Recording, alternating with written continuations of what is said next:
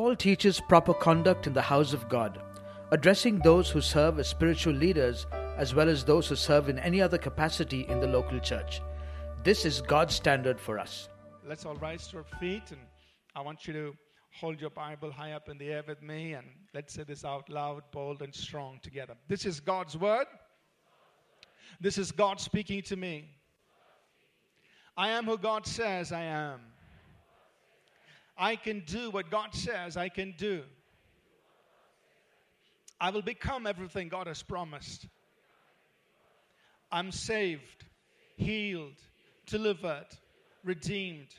I'm blessed, victorious, prosperous, triumphant. I'm a minister of God, a servant of Christ, and a channel of His blessing to many people. I receive His word. I believe His word, and I live by His word. Christ is my master, and to Him I am in absolute surrender. In Jesus' name, amen. God bless you. Please shake hands with the person next to you. Say hello to them and may be seated. Let's turn our Bibles, please, to 1 Timothy. And today we're going to spend time in 1 Timothy, the 3rd chapter. So we started 2 weeks ago to study Paul's epistle to Timothy, the first epistle. And we'll just do a quick review of the background and then get into chapter 3. It's a very short chapter, so the sermon's going to be short. So, background, Timothy worked with the Apostle Paul for approximately 17 to 18 years. He traveled with him and he worked with him for about 17 to 18 years. And we said earlier that at one point the Apostle Paul was imprisoned in Rome. He was under house arrest there in Rome. This was about AD 65 to 66, around that time. He was imprisoned there in Rome. And then he had a brief period of release, so he went from Rome, and Timothy was there with him as well, Rome. So he was released from Rome. He traveled over to the island of Crete, and there he appointed Titus to take care of the church in that region. And then he travels up to Ephesus, which is a seaport town on the west coast of Turkey, and he appoints Timothy to take care of the church in Ephesus. The church in Ephesus was established 9 years prior to that in Paul's third missionary journey, primarily. And Paul had spent 3 years there doing the work and establishing the church. And now he appoints Timothy to take care of that church in Ephesus. And as we mentioned earlier, this church is also a mother church to several other churches in and around that region. The 7 churches that we read about in the book of Revelation are all in that same region, very close to each other.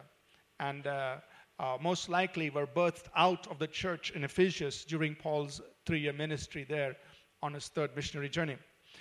So after that, Paul is heading back to Rome. He travels over into the region of Macedonia en route to Rome, and from there he writes 2 letters, which is 1 Timothy and the letter to Titus, to these young men whom he has appointed to take care of these 2 churches. So he writes these 2 letters. So that's when 1 Timothy was written. And then after that, Paul makes his way back to Rome. And from Rome, he writes the last epistle, 2 Timothy. And shortly thereafter, Paul is beheaded around AD 68. So he's writing different things that he feels are very important to tell this young man. Timothy must have been about 34, 35 years of age when he's been given this responsibility of taking care of this church in Ephesus. And he's got other people under him who are also very strong spiritually. And so Paul is writing things of importance here to a leader and telling him how to take care of the church. So let's read chapter 3. We'll read the entire chapter through, and then we'll spend some time studying it. 1 Timothy chapter 3. This is a faithful saying. If a man desires the position of a bishop, he desires a good work.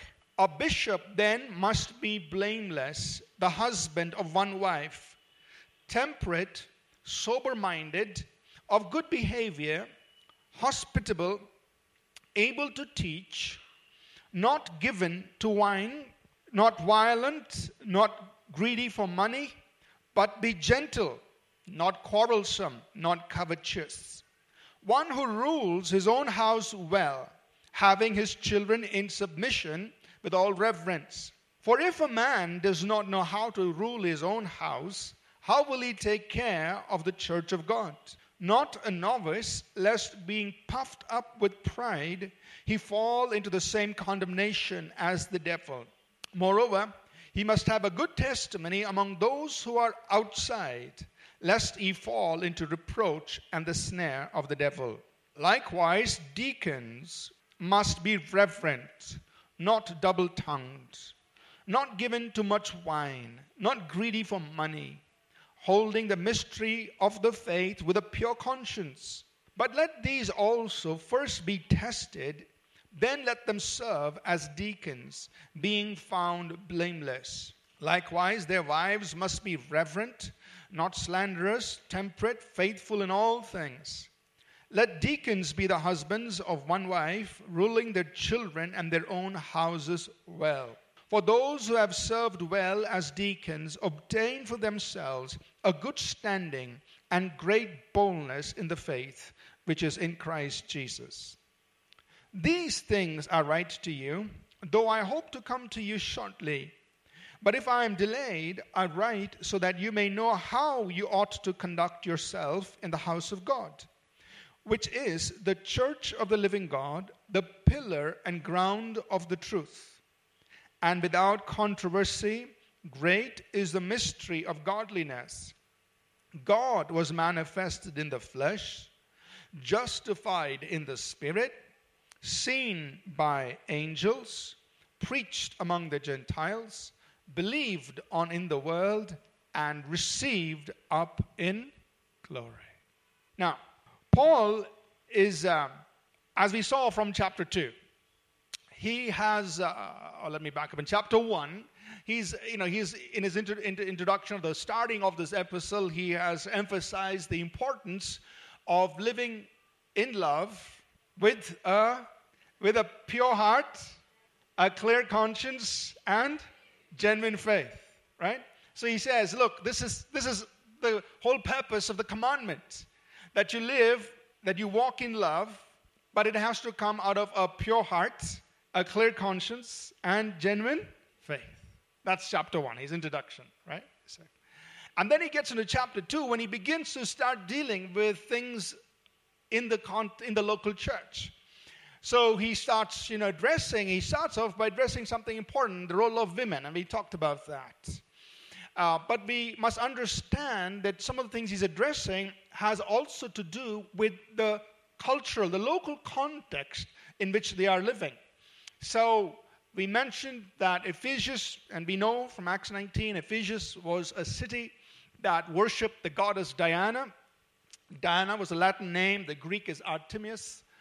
And this goddess had, there were several roles given to her, but this was a goddess who, the women priests of this goddess, they did a lot of wrong things, and some of the things they did was also they were very vocal about the superiority of women. Another thing that we know about the goddess Diana is that she was a goddess of opposites. She had some sort of a healing virtue to her, and they believed that she would at times bless women in their children, and she was a goddess who blessed women in childbirth. But if she got angry, she would also strike the child down during childbirth, right? And these were other things. And then you can read this up, the all historical facts, information that we have available about these Greek, these gods and goddesses. And so that's the context in which Paul is writing. And he does not want that to come into the church of God, the house of God. So in the house of God, he says, women, there is proper order. In God's government, man is the head, and women, you walk in submission to men. But this does not deprive women from operating in all the gifts and the calling and the anointing that God has placed upon them. We mentioned this last Sunday. You with me so far? And it is in that context that he's addressing this whole issue of childbearing. And he's saying, okay, women, you will be saved in childbirth. You don't have to worry about this Greek goddess and all these things that they say she does. You will be saved in childbearing if you walk in the faith that you have. You understand? So he's addressed that. Now he's moving on to addressing other things in the local church. Now in the early church in those days, there were three categories. People were in three categories. If you look at it in Philippians chapter 1, verse 1, Paul says, I'm writing to the church in Philippi, to the saints who are in Philippi, to the bishops and the deacons. So the saints, meaning all believers. Then they were bishops, and then they were deacons. Now it's a little different these days. We have bishop, a singular, one person running the whole show. But in those days it was multiple. Bishop, the word bishop simply comes from the Greek word episkope, or another version of it would be episkopos, which simply means a spiritual leader, somebody involved in spiritual ministry, somebody having spiritual leadership and giving input in spiritual things in their lives, in the lives of God's people. That's the word bishop, a spiritual overseer, somebody having oversight of the spiritual life of the church. So if you look at Acts 20 and verse 28, that same word, bishop, episkopos, is used in Acts 20 verse 28, where Paul writes, and he's talking to the elders, the people in spiritual leadership from the church in Ephesus. In Acts 20 verse 28, he says, take heed to the church of God, among whom, to shepherd the church of God, among whom the Holy Spirit has made you overseer, bishop. He's talking to all the elders. All the elders, says all of your bishops, you're all spiritual overseers. And what are you supposed to do? You're supposed to shepherd, take care of the church of God, God's people whom he has purchased with his own blood. So there are people in the local church who are involved in the spiritual ministry of the church. So the word bishop would include like our children's church pastor, those who are teaching in children's church, those who are serving in worship, a worship pastor, a youth pastor. I mean, all these people, life group leaders, all these people are having, at certain levels, spiritual responsibility and spiritual leadership in the church. Are you with me? You all come under that same category, bishops, spiritual overseers. Tell your neighbor, congratulations. Right? Bishop simply means a spiritual overseer. Somebody who's involved in the spiritual ministry of the church. Then there is the other category that he refers to as deacons.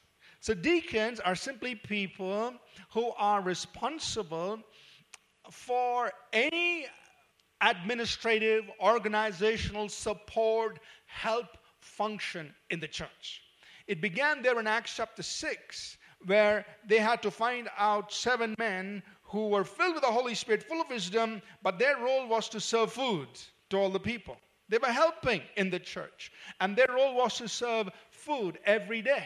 And it grew out of that context where deacons are those who are serving in any capacity in a support function and helping in organizational, administrative aspect of the church. Now, we also know that those who are deacons, just because somebody's a deacon doing that help function, does not mean they are not spiritual, or does not mean that they cannot be involved in spiritual ministry. Because we know that these deacons in Acts 6, Philip and Stephen, were men who were full of faith and the Holy Ghost, and God used them to work signs and wonders. God used Philip to go and start a church in Samaria. So although they were deacons, although they were active in a help function of the church, they were also involved in spiritual ministry.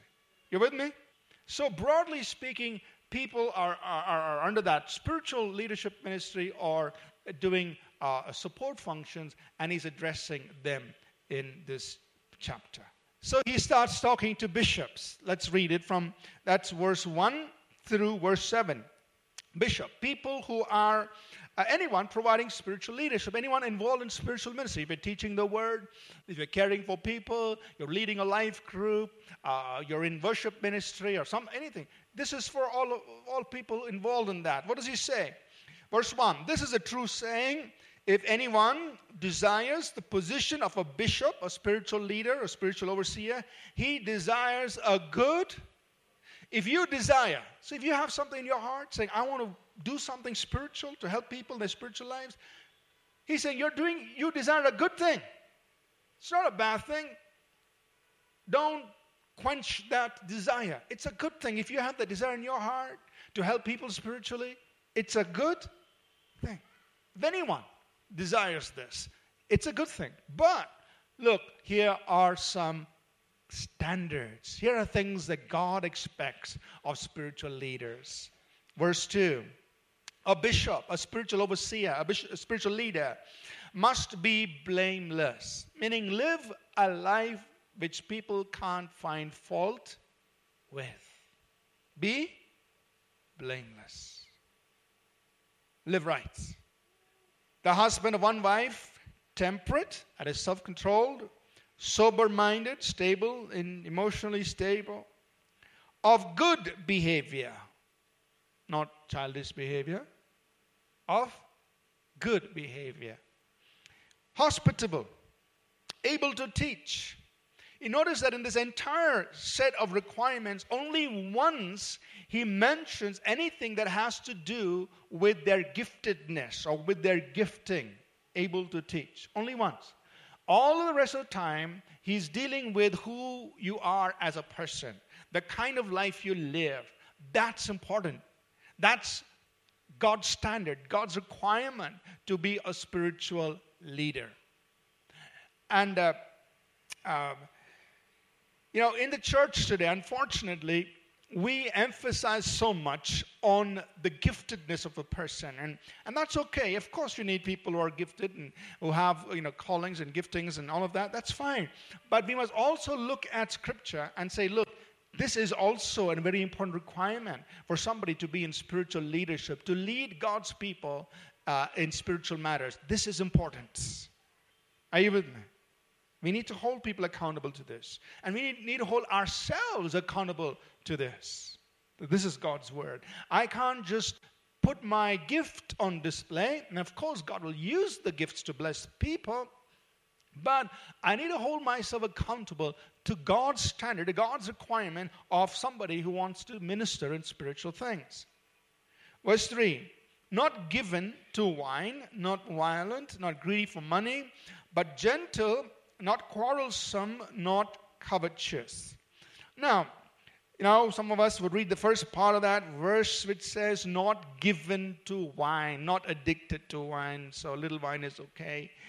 That's what people would say. But like I've said in earlier sermons, as far as our standard is concerned, it is zero wine. Okay?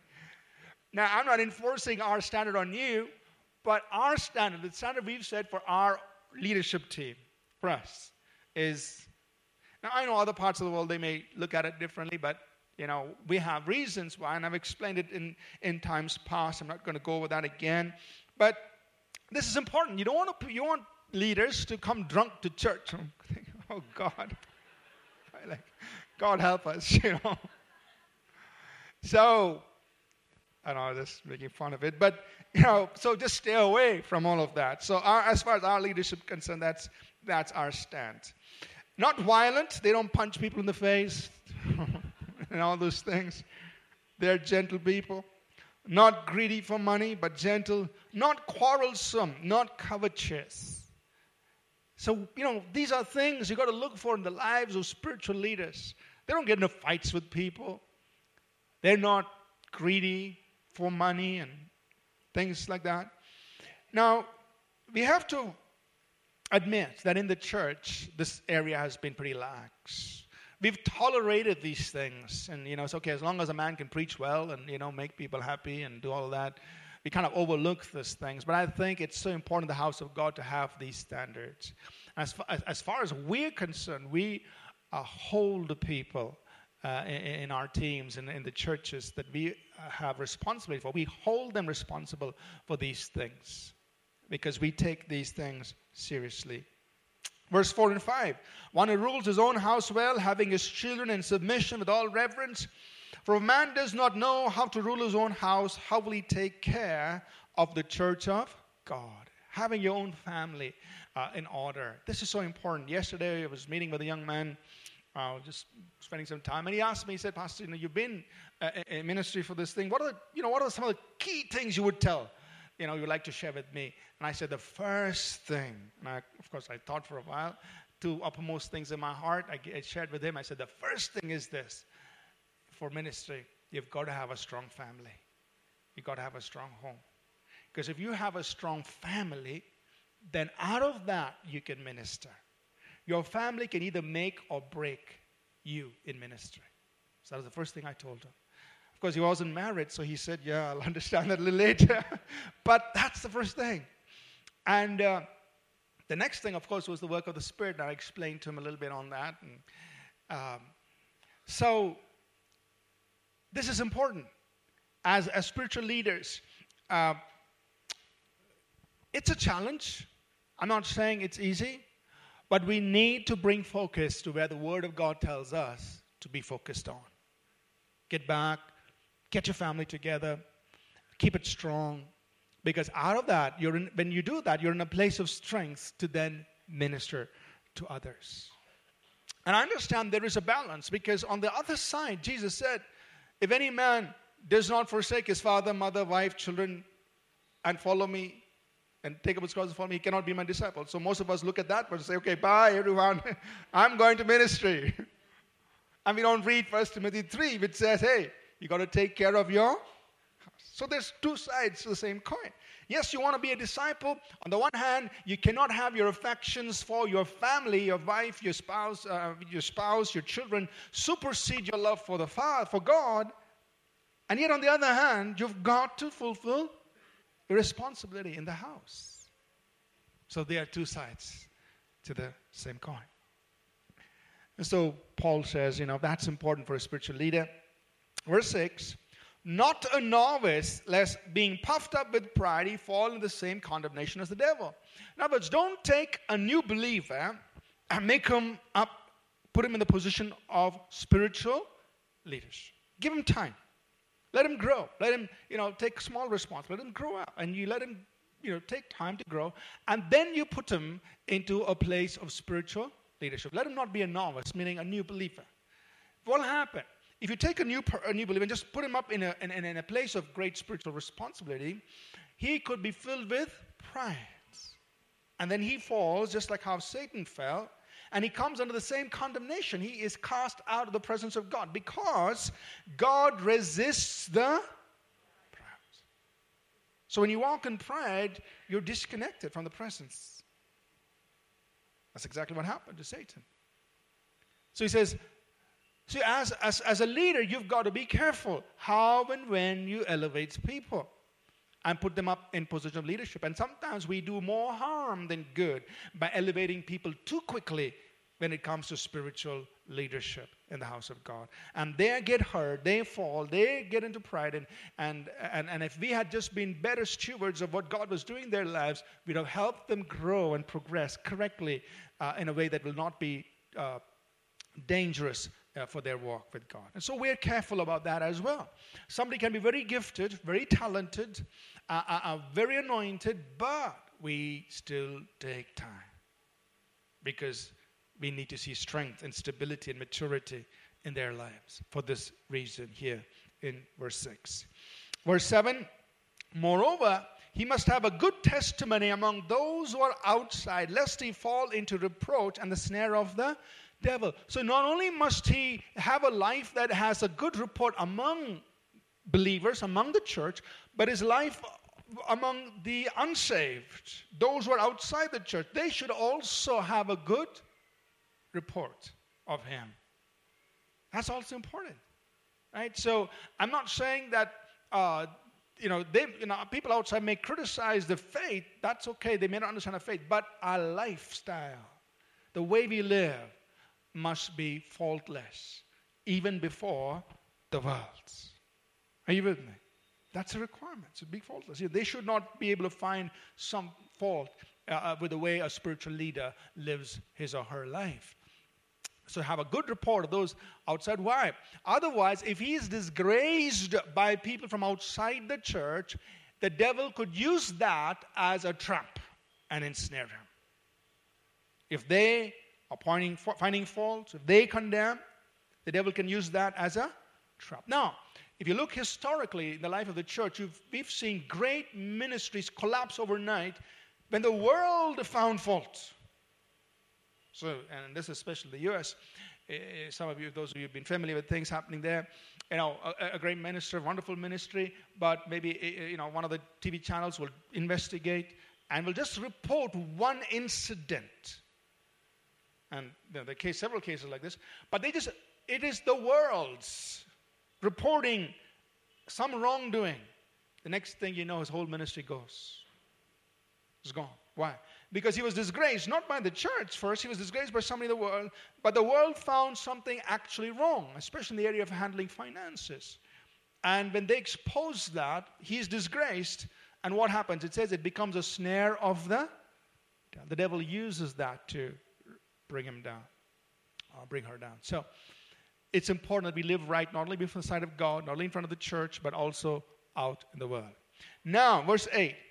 Verses 8 through 13, he's talking to deacons, meaning to anyone who's serving in the church in any capacity, with any support function, any help function. You may not be necessarily a spiritual leader, but if you're a deacon, you're helping. So that includes, all of us who are serving like ushers. If you're arranging chairs, this is for you. If you're doing setup, this is for you. If you're serving, as greeters out there, or you're in the Connect team, or whatever you're doing, anything you're doing, this passage is for you, right? So let's see what he says about deacons, those who are serving. Likewise, deacons must be reverent. Reverent means respectful. Right? So you be respectful of the house of God. You be respectful of the things of God. And not double-tongued. So you say one thing here, oh, pastor is such a nice man. God, the pastor's a terrible man. Please. Not double-tongued. You're not speaking two different things. Not given to much wine. And our stand for deacons is the same as a stand for bishops. 0 wine. Not greedy for money. See, he's talking the same things for bishops or deacons. Holding the mystery of the faith with a pure conscience.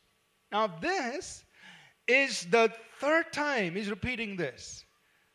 Chapter 1, twice he said, you got to have faith with a clear conscience. And again he's repeating, chapter 3, even for deacons, he says, look, you've got to have your faith with a clear conscience.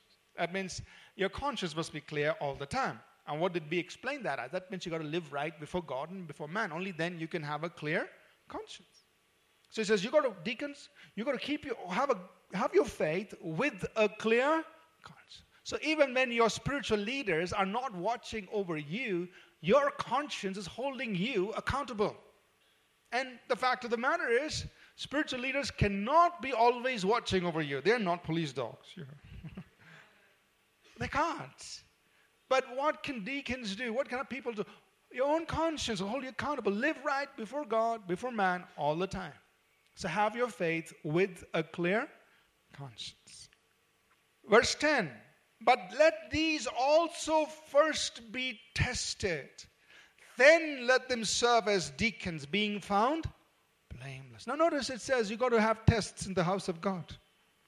So, man, I thought I had tests only outside, in school, college. But he says, in the house of God, let these first be tested.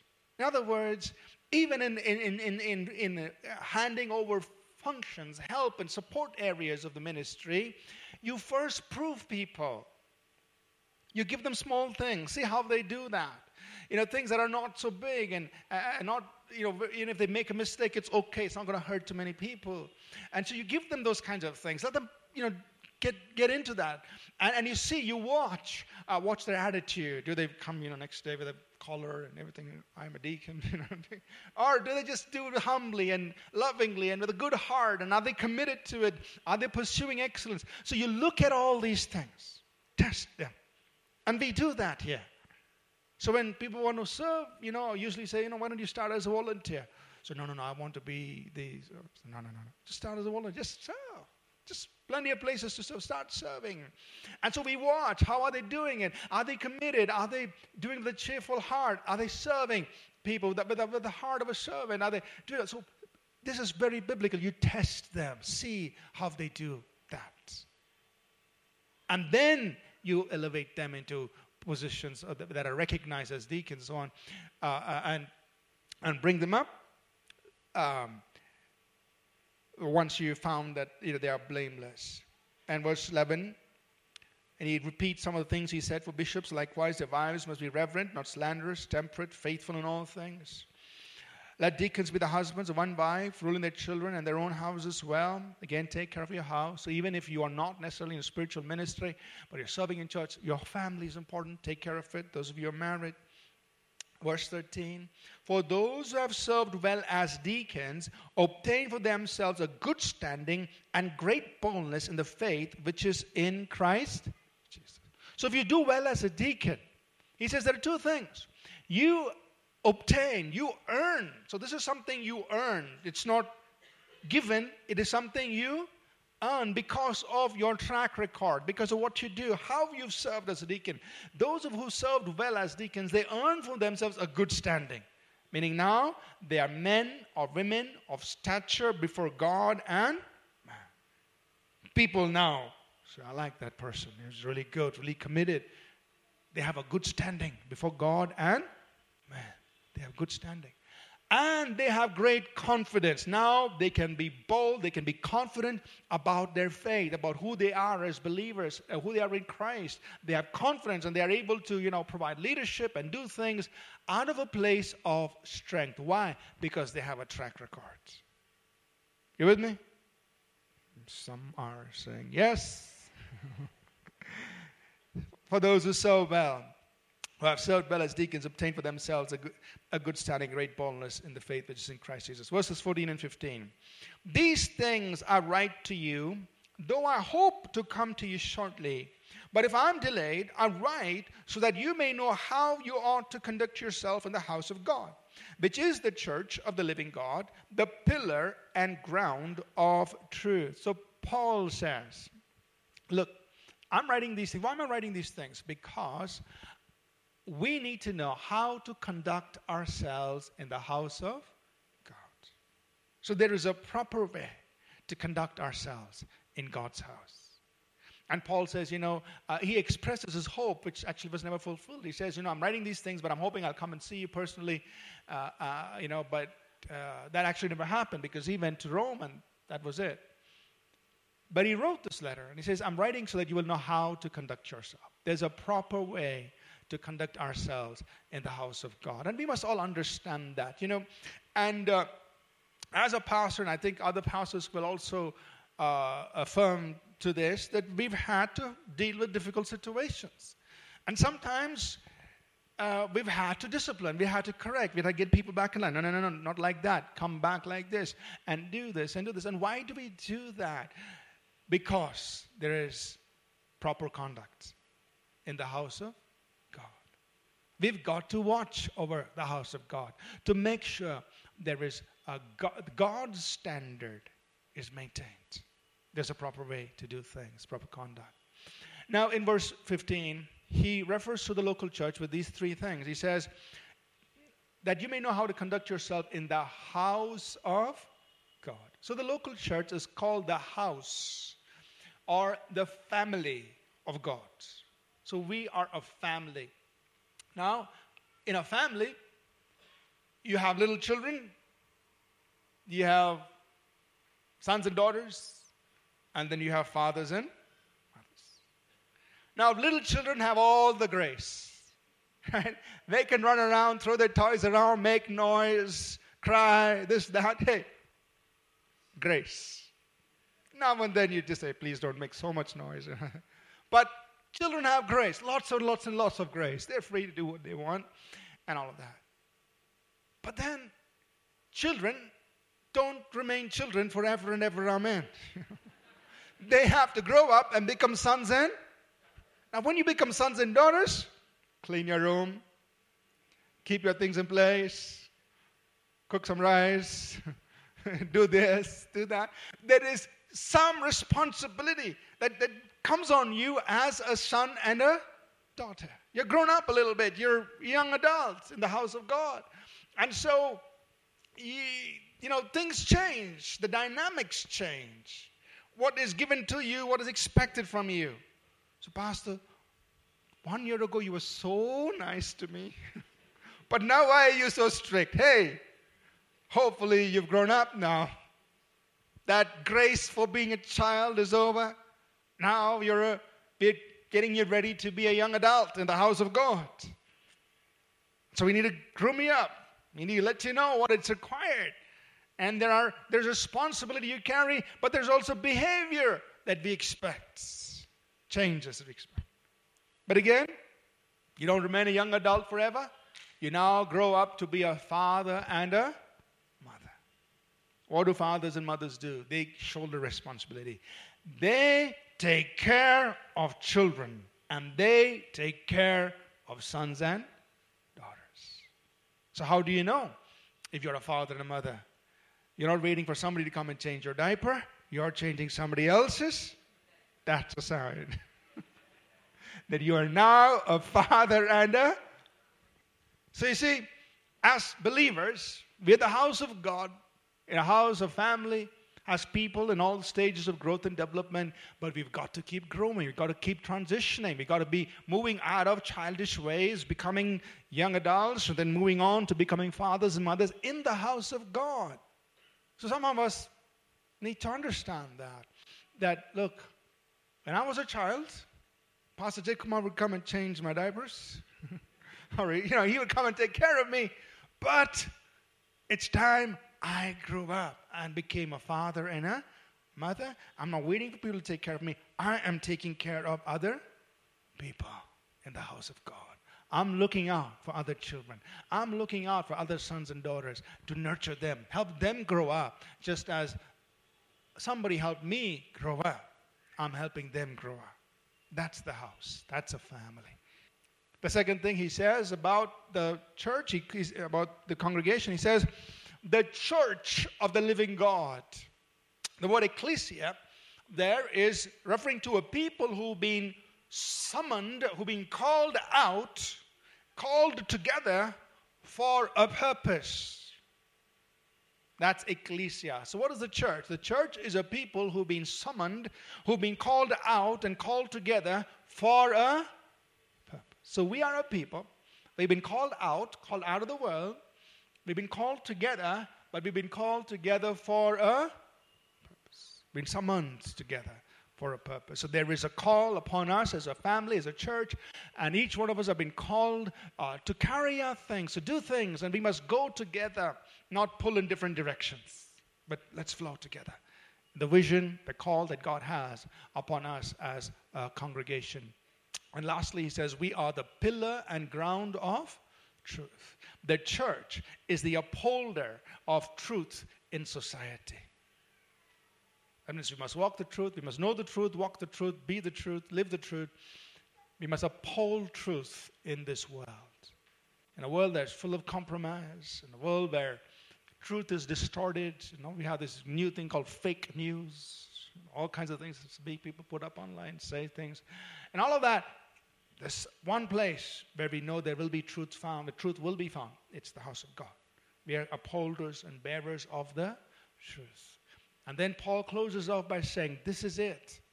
What is the truth we're supposed to uphold? What is the truth that we embrace as a community, as ecclesia, as a people of God? This is it. He says, great. Verse 16, without controversy. There is no argument against this. There is no doubting. There is no discussion on this. Without controversy.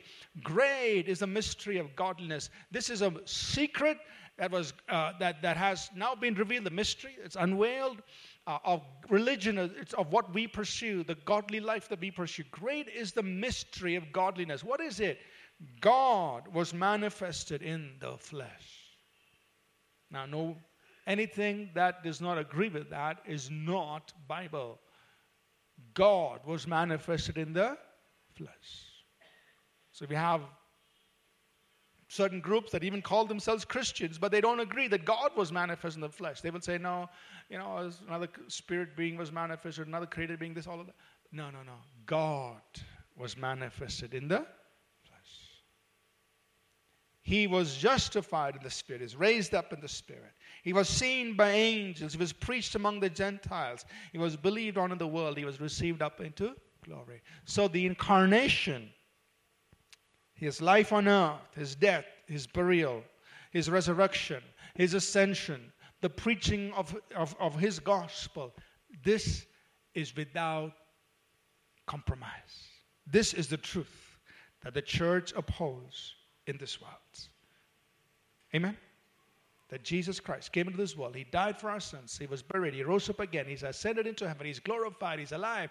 And that's the message we proclaim. And there is no controversy about this. And this is the truth that we uphold in the world. So the key takeaway this morning is simply this. There is a proper way for us to conduct ourselves in the church of God, in the house of God. There's a proper way to and we must hold ourselves accountable to the standards that God has set for his house. We hold ourselves accountable to that. Say, God, this is what you want of me as a spiritual leader or somebody serving in the house of God. This is what, give me the grace to live by that. And it's not for one day, but it's our entirety of our life. We live by that. We ask God for the grace to live by the standards he's set for people in the house of God. I'd like to take some time for us to pray and call our worship team up, please. And as you remain seated, I just want you to take a few minutes, please, just to pray about what you heard. And you respond and you say, God, as I am part of this church, this congregation, it's not about this congregation, it's about your words, the standards you've set in your word for those who serve. There are many here who desire to be spiritual leaders, who have spiritual ministry. There are many of us here who are serving and who will be serving in administrative, organizational areas, help and support to the church. Regardless of exactly what we do, God has given us these standards, and we've read about them this morning. Would you pray and say, God, give me the grace to align myself to it in the house of God. And Lord, we pray that you'll help us as a church community to align ourselves to your words. That all of us who serve will hold ourselves accountable to these standards that you've set for us. We thank you, Lord. In Jesus' name. Amen. This morning, before we close, I would just like to minister towards a specific need I feel the Lord wants to address this morning. And I will describe maybe the picture, but you understand it, and if you understand it, you relate to it, then I want to just give us time here to minister, and I definitely will ask our life group leaders to come and just pray. What I really feel is that God wants to deal with issues that actually have to be dealt with by the root. And I feel a lot of it has to do with emotional issues, but this could also apply to physical conditions. Now, let me talk about the spiritual side. Sometimes, and I'm not a medical person, but there are times when, there's a tumor or a growth, and the doctor says, the physician say, look, we can't even do surgery because it has gone into the system so much, we can't even deal with the roots. Usually when you try to take something out, you try to get it off by the root, and just the whole thing. But sometimes it's gone so far that we can't even deal with it. And sometimes, even in our emotional areas, in a manner similar to this, there can be hurts, there can be wounds in our emotions that the roots have to be dealt with, and it's so difficult sometimes, even for a counselor to deal with. I'm not against counseling. We have counselors. We encourage people to go for counseling and all of that. But God is able to take things out by the roots. In one instance, the whole big thing that's troubling you can be taken out by the root. God is able to lay the axe to the root of things. So this morning, I just feel that God wants to minister in that direction for people who feel that, look, I need something taken out of my life by the roots. Whether it's physical or spiritual, that's up to you, and that's between you and God. You know what needs to be done. But I believe God wants to minister that way. I believe God wants this morning to take things out of our lives by the roots. Things that we've been battling with, struggling with. Sometimes we've even put up with it. It's okay, I'll handle this, But this morning, I just believe that God, by His Spirit, by His grace, would really touch us in such powerful ways that things will come off by the roots in an instant. By His grace, God can do those things. And we're going to take time to pray and minister along that line. And if you're here this morning, you would like to be ministered to in that area. Once we close, we'll go into a time to minister that way. And our life group leaders will be up here to pray. Those of you who want to come and pray for others, you're most welcome. You come and stand here, face the people. We'll all pray, we'll all minister, and God, by His Spirit, will flow. God will do the work. But please, I want to encourage you to capture this moment. I don't always understand it why, but there are times when God says, I want to do something very specific. I want to do this. Sure, he can do everything, but there are times He says, I want to do this. I want to do this. And that's why we go in that line. We go in the direction that God wants to move. And if you will respond and say, yes, God, to that, I'm sure He'll be faithful. He will do it. So let's rise to our feet, please, and I'll call our ministry team, pastors, life group leaders. If you'd like to minister this morning, I just ask you to come and stand in front and face the audience. And we'll transition into this time of ministry. At the same time, I will pray and dismiss us so that those who need to go are free to go. But those who would like to come and receive ministry, we will be here just to minister to you. Maybe take another 10-15 minutes and just minister to those who would like to be ministered to in this area. So let's just do that. Father, we just welcome the ministry of your Holy Spirit this morning. That things will be taken out of our hearts, our lives, our emotions, our bodies by the roots. Just pulled out, plucked out, taken out by the roots. And that people will experience, God, the healing that you bring. That work which only you can do in our lives. That truly this morning, people will experience that, Father. We thank you. Thank you.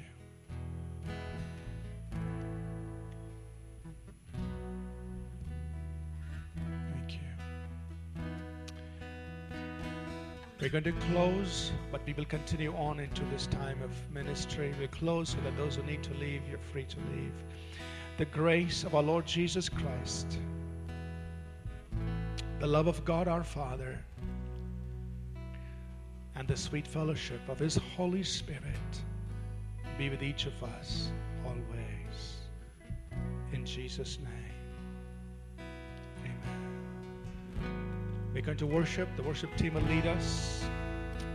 I would call our life group leaders. Please come. Please stand here if you'd like to pray for people, like to minister to people. Then those who would like to be ministered to.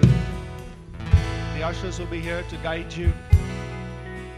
You can come to any one of us here and just receive ministry.